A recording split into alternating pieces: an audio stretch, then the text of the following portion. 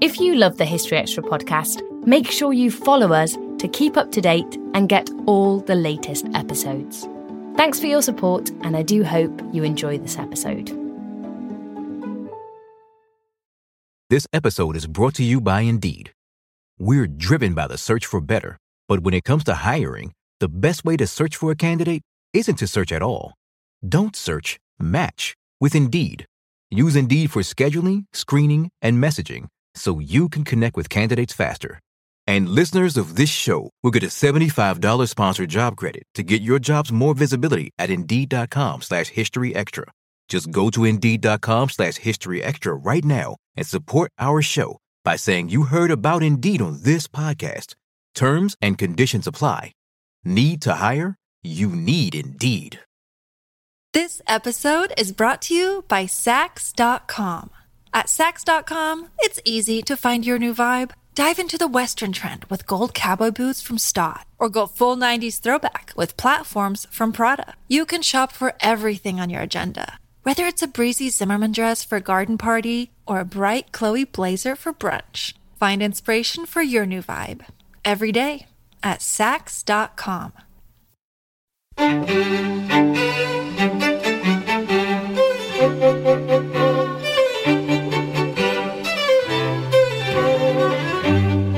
Hello and welcome to the History Extra podcast from BBC History Magazine, Britain's best-selling history magazine.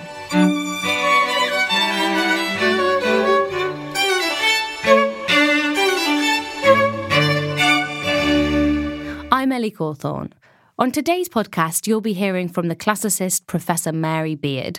Tonight, which is the 3rd of February, Mary is presenting a new programme, The Shock of the Nude. Airing on BBC Two at 9 p.m, it's the first of a two-part series. BBC World History's editor, Matt Elton, interviewed Mary to find out more about how nudity has inspired artists and shocked critics throughout the history of Western art. Then they were joined by art historian Yanina Ramirez to discuss 3 particularly divisive works. Please be aware that the conversation contains some explicit content. So your new series is called The Shock of the Nude. What inspired you to make this particular programme on this subject? I think we were all, and that's the people who commissioned it, and me, and the director, we were looking for a subject in the history of art that people really wanted to kind of argue about, that still made people cross or puzzled or take very, very different views. I mean, an awful lot of art history somehow comes down to admiration. And here was a subject where you could see there were controversies. And so it was fun to try and unpick what those controversies were and how we might resolve them. And some of your comments have caused a bit of a stir. You said, I believe, that female nudes in Western art are soft porn for the elite dressed up in a classical guise. I don't think I quite said that. Okay. I mean, when those things get reported, they get cruder and cruder the further they go down the food chain. I think what I said, I can't remember the exact words, is that you've got to face the question of that, of whether nudes are soft porn for the elite. And, in a way, what I was thinking was, committed gallery goers tend to be terribly sniffy when they hear someone say, oh, this is just soft porn for the elite, isn't it? And, I can be sniffy about that too, but I think it's a question that you really have to answer, or you have to ask. Yes. I'm not sure what, there isn't an answer, is there? But I think you do have to look at this and think, so what is the difference between this and soft porn? And that comes over very clearly in one of the paintings that we feature in the first episode, which is Courbet's Origin of the World, which is a very detailed, hyper-realistic painting of a woman's genitals, and she doesn't have a head and she doesn't have any limbs. And you think, why is it? How do we explain why this is in a gallery and is a masterpiece, whereas similar photographs of that we'd much more likely find in a not wholly salubrious shop? And I think that there isn't when it comes to the human body, there isn't a strict divide. Porn or art is partly in the eye of the beholder. But I think it was very interesting looking at this painting, which has been extremely controversial, and it now hangs very much in a very kind of proud place in the Musée d'Orsay in Paris. And it was interesting thinking about all the ways that we have of convincing ourselves that a painting like that is art. So it's in a very elaborate gilded frame which says masterpiece, right? Yeah. It's called The Origin of the World, which gives it a kind of sort of high-level mysticism. And even the Musée d'Orsay's own website talks about the use and the sophistication of the use of colour, stops it being pornography. And, all those things are in a way true, but what I think that shows is just how difficult the boundary is between art and porn. And I've been very surprised at the vehemence of the reaction, even to the kind of rather crude, semi-accurate quotes of what I said. How really violent people get when they're confronted with the difficulty of that distinction. And in a way, justifies the programme, I think. We kind of, looking at some of the responses on Twitter, you think, blimey, you need a programme which actually investigates some of these issues, because people are really not just sounding off, that's fine. They're threatening me. I think she needs to be punched every day. For saying that there might be a problem about the difference between art and porn. I mean, you think, wow, why is this so difficult? Something your programme illustrates really strongly is that this has always been contentious. This has always been a subject that's got people animated and angry. You open with a 4th century BC statue, for instance. What was that statue and what reaction did that cause? Well, it's what we believe to be the first full-sized sculpture of a female nude in the West, certainly in Greece, but probably the West. And it's a very puzzling piece. It was made in the early 4th century BC. We've got no idea why, after centuries of representing women clothed, the sculptor Praxiteles chose to do this sculpture of the goddess Aphrodite in the nude. What we do know is it was instantly quite difficult for people. The first clients he offered it to said, "No, thank you, I'm not taking that." It then ended up being taken by the city of Knidos in what is now Turkey. And they kind of turned lucky in a way, because it became a huge, slightly notorious tourist attraction. They put it, they put it on the ancient equivalent of fridge magnets, We went on coins and on lamps and everything. But there's a whole lot of kind of background stories told about it, which shows you very clearly how difficult it was for people. And there's one famous incident that's described a couple of centuries later about a young man, story of a young man who falls in love with the statue and manages to get locked up with her in the temple. And then he tries to, sleep with her is probably a bit too coy, and rape her is probably a bit too extreme. Have his way with her is what kind of books usually say. And he does that. He leaves, apparently, the mark of his seed on her thigh, and then he goes off and he throws himself off a cliff. And I think often people read that story, or classicists read that story. It's not exactly a well-known, story throughout the world. And they say, well, it's not odd, yes. And it is an odd story, but really it is a story about how this provokes human desire. So when you say, look, one thing about the nude is that it is implicated in male gaze, the female nude, or sometimes the male nude. It's implicated in the male gaze and male desire. People tend to think that's a sort of invention of some radical 1960s and 70s feminists. That idea that what art does is provoke sex goes right back to the very, very origin of the Western female nude. Why for so long was the nude a female nude? I don't think it really was for so long a female nude, because, I mean, the historical truth about this is although the female nude was the nude that caused anxiety, there had been male nudes long before that in the Greek world. Early Greek sculpture back to the 7th century BC of men is very often, in fact, usually naked. And I think what you see there is a really puzzling difference between the representation of the male body and the female body.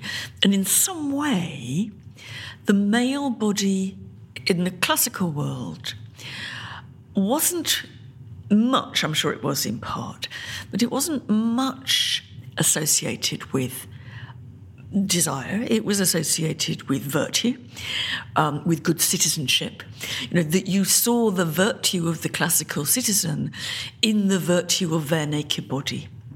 And you didn't see that in women. Women weren't active citizens. They didn't have any political rights. And their body was quite different. So you've got two very different strands of appreciation there. And I think it's really quite striking how now probably the male nude, at least on places like television, you know, what you can and cannot show of the male body is probably more restricted than the female body.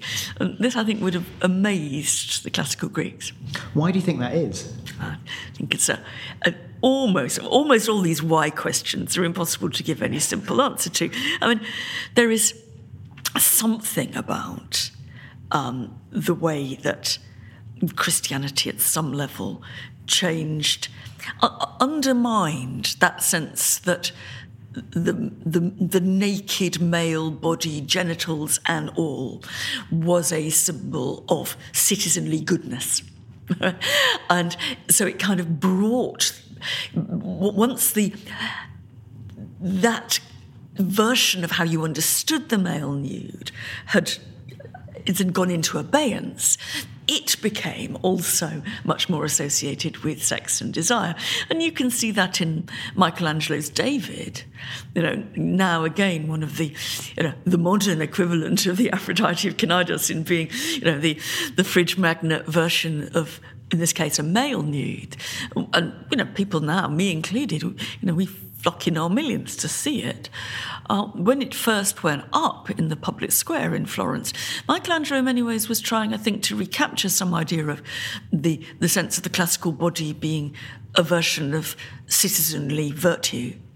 But the citizens of Florence didn't think that. And they pelted it, they threw things at it, and within a few weeks, they'd fitted a little belt with some low-hanging leaves from it in order to disguise its genitals, and its genitals were covered up till the very end of the 19th century.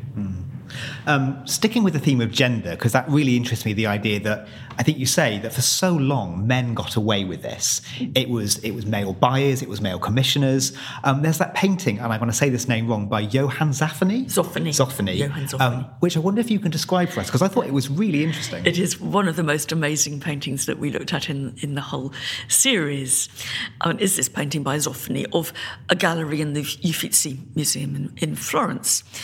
And for me, it's an interesting painting because it reveals not only the raunchiness of people's association with these nudes, but also it shows Zoffany, you know, being very well aware about what's going on. You know, he also knows exactly about the male gaze and male desire, and what it is it's this internal gallery where the really greatest masterpieces went in the Uffizi.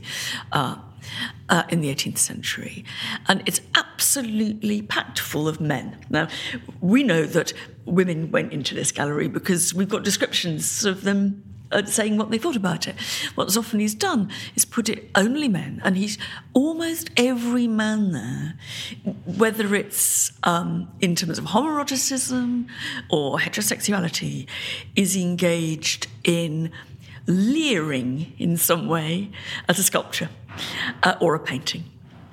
And the one bit of it's packed full with lovely kind of detailed scenes of the way these blokes are looking at the works of art. But there's a wonderful classical sculpture, what's now known as the Venus de Medici. It's very like the first classical nude by Praxiteles. And you look at them and you suddenly see there's one guy there who's kind of peering at her with a magnifying glass, and the other blokes around the back looking up her bum, actually. And you think, what Zoffany is outing here is that very fragile boundary between, love and sex and, the love of art. So all these, relatively well-heeled, largely British travellers to Florence are there gawping at the nude. And as I say, I love it because it's another example of how people have known this, for centuries. It's not a new discovery to say that nudes prompt male desire. Zoffany got there a long time ago. Can looking at non-Western art cultures help understand why Western art is so fascinated by the nude, or seems to be? I think looking at non-Western cultures puts Western culture very much into perspective, and you might almost say puts it in its place. We decided not to do a complete world tour of naked bodies in art. And that's not because there aren't the most amazing and wonderful representations of the naked human body in almost every culture you can find across the planet. What we felt very strongly was that there wasn't another culture which quite obsessed about the naked body and its sexuality in the way that Western culture since the ancient Greeks have done. And, I think if you think about it, it's, we sit here and we assume it's that the basic central bit of art training for young artists will be to draw the naked body. We think that that's absolutely, that is what art training is centred on. And one of the things we wanted to do, and we show a little bit of this in the first episode, is that if you look at other cultures' versions of this, they're not doing that. They're not kind of, what they would say about us, I think, is kind of weirdly fascinated by it. But they're using the naked body in a way that is much less sexualized, much less fetishized. We look at a wonderful Yoruba headdress from Nigeria with a tremendous naked female at the centre of it. And what's very clear is that this is a headdress which is celebrating community, it's celebrating women's role at the centre of the community, and it's really significantly different from most of the ways the West has treated the female nude. Now, why that's another of those big why questions. Why the West has gone down this route, I think it's very difficult to say. But I think it's quite important, actually, as a first step, to show people that it has gone down a route that, from the outside, doesn't look so obvious and natural as it does to us. I believe the second programme, which is on next week, explores the ways in which considering the nude makes us consider how we see ourselves as humans more generally. How did you go about doing that? That sounds like quite a big subject. Well, I think what we wanted to do was to say, look, we have very strange boundaries about what we think counts as a nude. That still very much sits, not entirely, but it very much sits within a essentially classical form. And we want to say, look, there's all sorts of other naked bodies that maybe we have to put back into the category of the nude. And we start very near the beginning of the programme with the body of Jesus. Because actually, if you think about, Western urban culture, the place you see naked bodies some senses more often than anywhere else, apart from an art gallery, and even there sometimes, is in churches. That the crucified Jesus is usually not absolutely naked, but effectively naked. And yet we don't talk about the nude Jesus. Very, very occasionally you might, but it's slightly odd. Talk about the naked Jesus. And so it was quite interesting to explore why we thought Jesus hasn't come into the category of the nude, and what happens actually if you look at him with a sense that you could see him as a nude. And we look at some amazing Michelangelo drawings that are in the British Museum with Neil McGregor, who used to be the director there.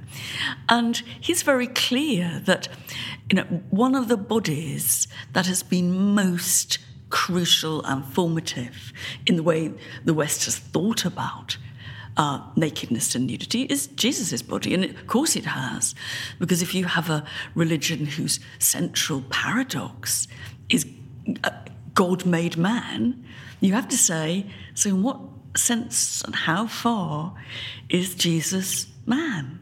And how far is Jesus a sexual being? And there are some extraordinary drawings in which you can see let's not put too fine a point on it. There's not much doubt that Jesus has got an erection. And so that's important, actually. That isn't, that's not smutty. That's an important way of saying, yes, Jesus was a man in every sense of the word of being a man. Some of these anxieties are timeless in a sense, and then there's others that may have been reframed recently in things in terms of the Me Too debate, in terms of gender binaries breaking down. Do you think this is a chance for us to re-understand nude in terms of 21st century identities? When we were very much in the planning stages of the programme, John T. Claypole, who's the head of BBC Arts, said to us very firmly, I want to know why we're making a programme about the nude now. What's different? And that proved to be a very important interjection because it made us think a bit harder. And very quickly, obviously, I think, we thought, right, OK, we're in a moment in which binary gender, different forms of sexuality are being increasingly challenged. That's in some way must be framing the naked body in a very different way. And I suppose I thought to myself that we might end up concluding that in a gender fluid, non-binary world, the nude perhaps had its day, because most nudes, not all nudes, but most nudes in the kind of mainstream Western tradition have been jolly well binary. But the more we explored with people in the trans community and other people working on, different versions of gender, the more we found that there was a huge enthusiasm, not to kind of get rid of the nude, but to rewrite the nude and to make it speak differently. And one of the most moving interviews that we do is with someone who's a trans model, and they speak very powerfully about the importance of seeing the trans body in the history of nudity. And so I came away much, really to my surprise, thinking that maybe new and more radical views about gender might be just what the nude in art needed, rather than being about to kill it off. Are there any other interviews or experiences you had making the documentary that stand out for you particularly? Oh, almost every single one. I think one that is kind of unforgettable for me actually comes from the first episode. And it's going to see Artemisia Gentileschi's painting of Susanna at the Elders in Burghley House, a painting which is about the prelude to sexual violence. And it was memorable because we could get up so close to it. And paintings are always very... they become more edgy when you get very near them. But here it really prompted, I think, some important points about how women represent the nude and sexual violence to themselves when they're artists. And in the case of Artemisia Gentileschi, and she's going to be the subject of a big exhibition in London soon, which will be amazing, I think. Artemisia Gentileschi is notoriously the victim herself of rape. And seeing a painting of a woman who is being assaulted, basically, by somebody who has been raped makes you rethink, partly, in the light of Me Too, but in all kinds of ways, the nature of what it is to represent the naked female body. And to wonder whether, I think quite difficultly, I can't certainly get the fact that Artemisia herself had been raped. That's part of my understanding of those paintings. But there was also a sense in somehow that I had to learn to look at it with different eyes too. That Artemisia can't go through the whole of history being a painter whose only mode is to represent the outrage at the violence done against herself, important as that might be. And so to think about how you could see those paintings of hers both inside and outside a narrative of rape. Or for that matter, how you look at Titian's most famous nude, I suppose, the Venus of Urbino. And the question that we raise there is, okay, if you see it as the male gaze, part of that relationship between viewer and painting. Well, okay, that's fine, and I think right in part. But where does it leave me? I enjoy this painting. So how does a woman enjoy these paintings? Because I think for me, part of the experience of making the programme was I got to like the nude more. You might have thought that you'd end up liking it less after a fairly kind of consistent diet of what you can imagine, over several months. But I found myself warming to it in a way that I hadn't expected. And to try to think, right, I'm going to position myself. I have to find a place for me in this encounter. And I suppose I put myself, in the position of the female model, and I thought, what is it? There's a bit of female solidarity here. I am here with the Venus of Urbino, and actually we shouldn't be taking the male gaze quite as seriously as sometimes we do, and maybe we ought to be laughing just like Zophony at the guys who are leering at us. Which leads nicely into my last question, really, which is what new ways of seeing or questions would you like people to have as a result of watching the documentary? I haven't got any one in particular. I'd like them to recognise the difficulties that they have with this medium and this genre, which we're often kind of encouraged not to look at. We're encouraged to take the nude a bit for granted, even though we know it's controversial in all kinds of ways. And I'd like us to examine what we think we're doing in looking at it. I don't want to stop people looking at nudes. I've got absolutely no interest in that whatsoever. But I want them to, and when I say I want them, I mean also I want me to just be a bit more kind of quizzical about what's going on when we do that, and wonder why and how we let some people look at some things and not others. What does it matter if there's a fig leaf on it or not?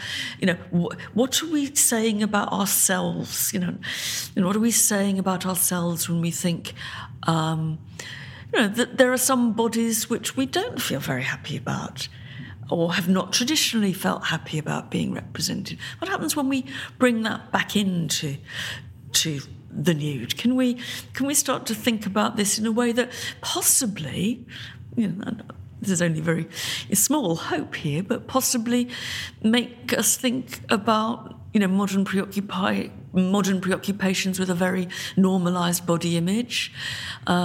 Maybe there was an article in a newspaper recently which said, actually getting teenagers to do life drawing was very good because they actually saw what a real body was like.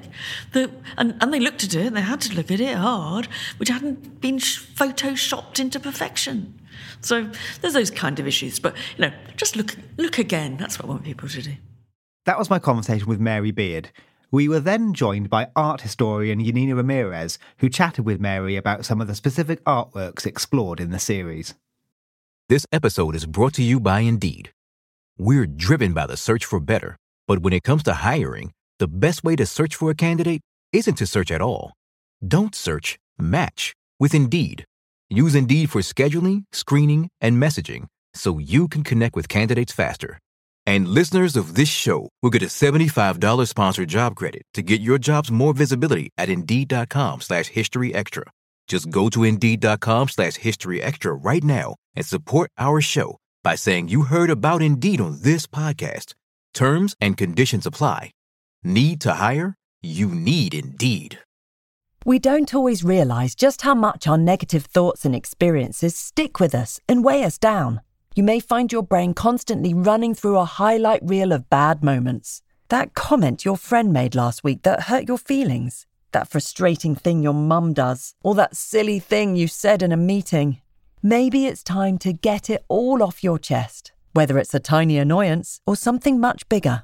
Talking about it can give you some relief and lead you to a potential solution. That's where therapy comes in. It's a safe space to share whatever's weighing you down and learn to process it, so your internal highlight reel can focus on the good stuff. And BetterHelp offers affordable online therapy on a schedule that works for you. Connect with a licensed therapist by text, phone, or video call. Start the process in minutes and switch therapists anytime. Let it out with BetterHelp.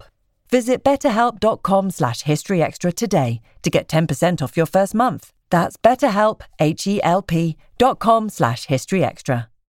This episode is brought to you by Sax.com. At Sax.com, it's easy to find your new vibe. Dive into the Western trend with gold cowboy boots from Stott, or go full 90s throwback with platforms from Prada. You can shop for everything on your agenda, whether it's a breezy Zimmermann dress for a garden party or a bright Chloe blazer for brunch. Find inspiration for your new vibe every day at Sax.com.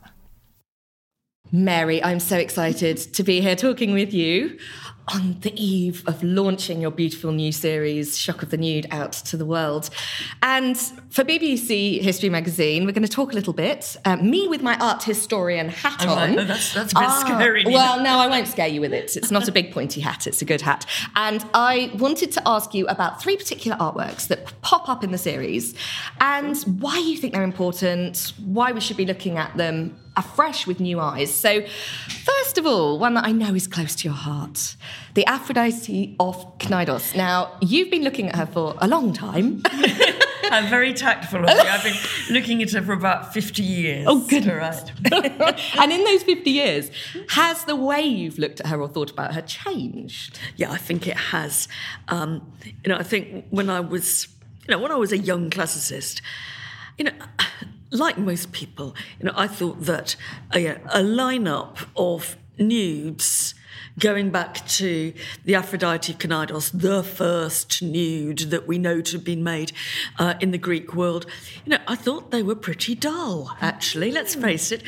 And you go into museums, particularly museums in the Mediterranean where they've got lots of them, and you see them all against the wall, and you see people totally understandably just walking past them. Because we haven't relearned, I think, how to find them interesting. Yeah, we go almost marble blind in the face of all of that. Yeah. And what is really exciting for me, and I suppose it took about another 20 years after I was a student first, looking at this sculpture, was to see that it was really, really kind of edgy, controversial. It was the first time I realised that stuff that I think is classic in every sense of the word, actually could be dangerous and difficult.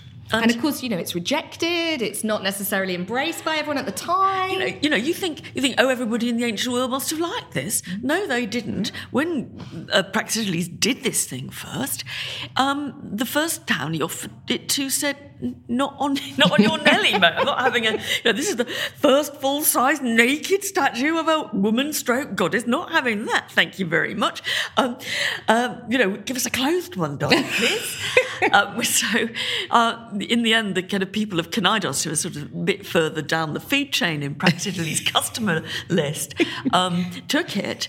But they are really lucky because although it remained being controversial in actually very, very vivid ways, it also became a notorious tourist attraction. The tourist industry at Cnidos, this little town on the coast of what's now Turkey, boomed with people coming to see the first nude. Like everybody rushing into the Louvre and skipping past everything to get to the Mona Lisa. That's they had right. their own Mona Lisa. Yeah. But there is something so intriguing about the sculpture because, and again, I think this sort of feeds into what you're picking away at in the series. She is naked, as in she has no clothes on, but it's something else than that, isn't it? It's supposed to be a sort of timeless nakedness of the nude, and she conceals yet reveals, doesn't she? Yeah, she's a very naughty sculpture, really, because she looks as if she's being a little bit modest. She's got her hands over her breasts, and she's got by her side a kind of towel, I suppose, and a water pot, so that.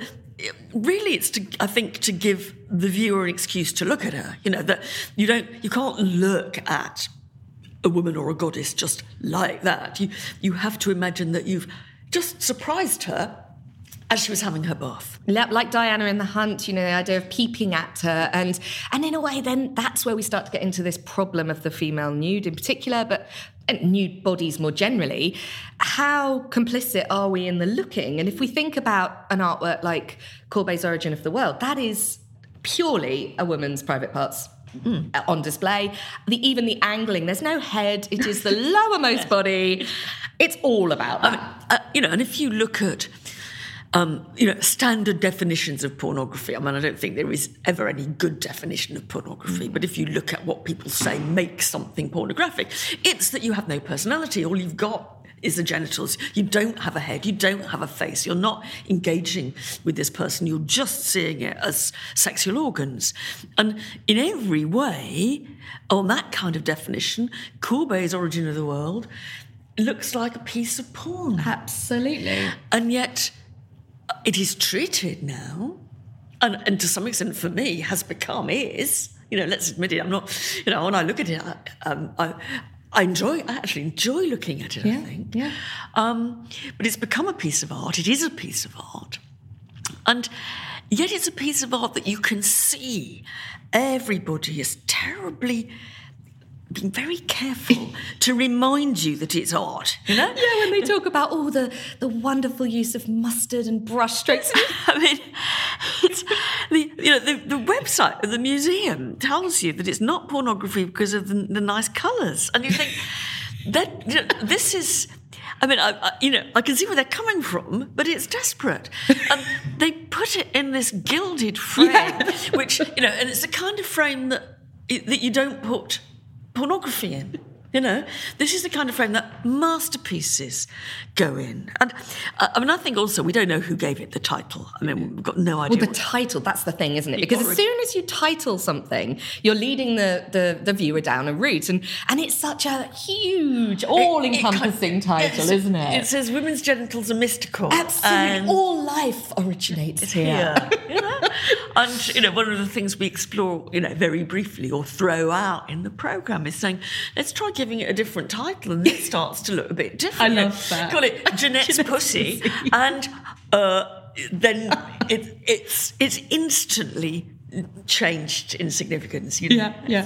But it's been wonderfully controversial in the Musée d'Orsay, and there is people can find this online very easily. There's a wonderful street artist who came down from outside somewhere and sits in front of it in the Musée d'Orsay, and then she lifts her skirt up, reveals her genitals, and then, of course, what happens is that, although they do have a sort of smile on their faces, the people in the room are very amused at this. But the guards, the custodians, have been told to go and remove her. so ironic. There is a woman, a real woman, Yes, whose genitals you can't actually see as clearly as the one in the painting, is being removed from the gallery when behind her is this really detailed... super close up, Max. I assumed that what she was doing was trying to point up the irony of this. And it is ironic. And actually, this leads me on to my third artwork, which I wanted to talk about, which is about removal. You know, at what point do we remove things because we deem them to be inappropriate? And in the series, you feature Waterhouse's Nymphs, and it's a beautiful pre-Raphaelite painting. I think it's gorgeously done, but it was very controversially removed from display in Manchester Gallery. Now, what's the big thorny issue behind all this, Well, Mary? there's a sad story of complete misrepresentation in this, I think. I mean, it's a pre-Raphaelite painting of a young man who is about to be lured to his, we assume, death by a group of bare-breasted, barely pubescent water nymphs. I mean, they do look extraordinarily young. Without a doubt, they look like 13, 14-year-old girls. And it caused a huge scandal quite recently because the artist Sonia Boyce came and did an intervention installation in which she removed Waterhouse's Hylas and the Nymphs. And all hell broke out, amongst art critics who should have known better, honestly, saying, this is censorship, this is Hitler started this way. I know, are we going to be burning books next? Was one of the comments I saw, And actually, what Boyce never intended the removal of this painting to be permanent. What she intended to do was make an intervention which was actually intended to make us look harder at the painting. There's something kind of nicely paradoxical that you think harder about something if it's taken down. Absolutely. And that is, in a way, what happened, but with real kind of, sort of fulminescences of journalistic outrage. And, I mean, I think what she was trying to say is, look, just notice what this picture is of. She's not trying to take it down forever. She's trying to say, notice that it's a group of young women, very young women, as it were, enticing this relatively innocent, we suppose, man. Think about what that's saying. And the reaction was, I mean, it was very stupid, actually, in a lot of the press. The reaction in Manchester, where it was in Manchester Art Gallery that this happened, was actually much more interesting because she had loads of Post-it notes and had people writing their responses to not seeing the painting. Yes. And they were much, much more nuanced than most of the commentary. But I think that's what's so interesting. It started a discussion, and it's a discussion, I love it in the series when you look at the Post-it notes and explore, each person's response. There is so much more we could talk about, Mary, but I only had 10 minutes with you. I think we've covered a lot. We have more to talk about. Thank you, Nina. But for now, thank you for talking art with me. That was Mary Beard. You can watch The Shock of the Nude on BBC Two at 9 p.m. tonight, Monday the 3rd of February. And if you've already missed it, it will also be available on BBC iPlayer. For more on the ancient world and art history in general, head to our website, historyextra.com. That's all for today. Thanks for listening. Today's podcast was produced by Ben Hewitt and Jack Bateman. Our next podcast will be released on Wednesday, when I'll be speaking to John Hardman about Marie Antoinette.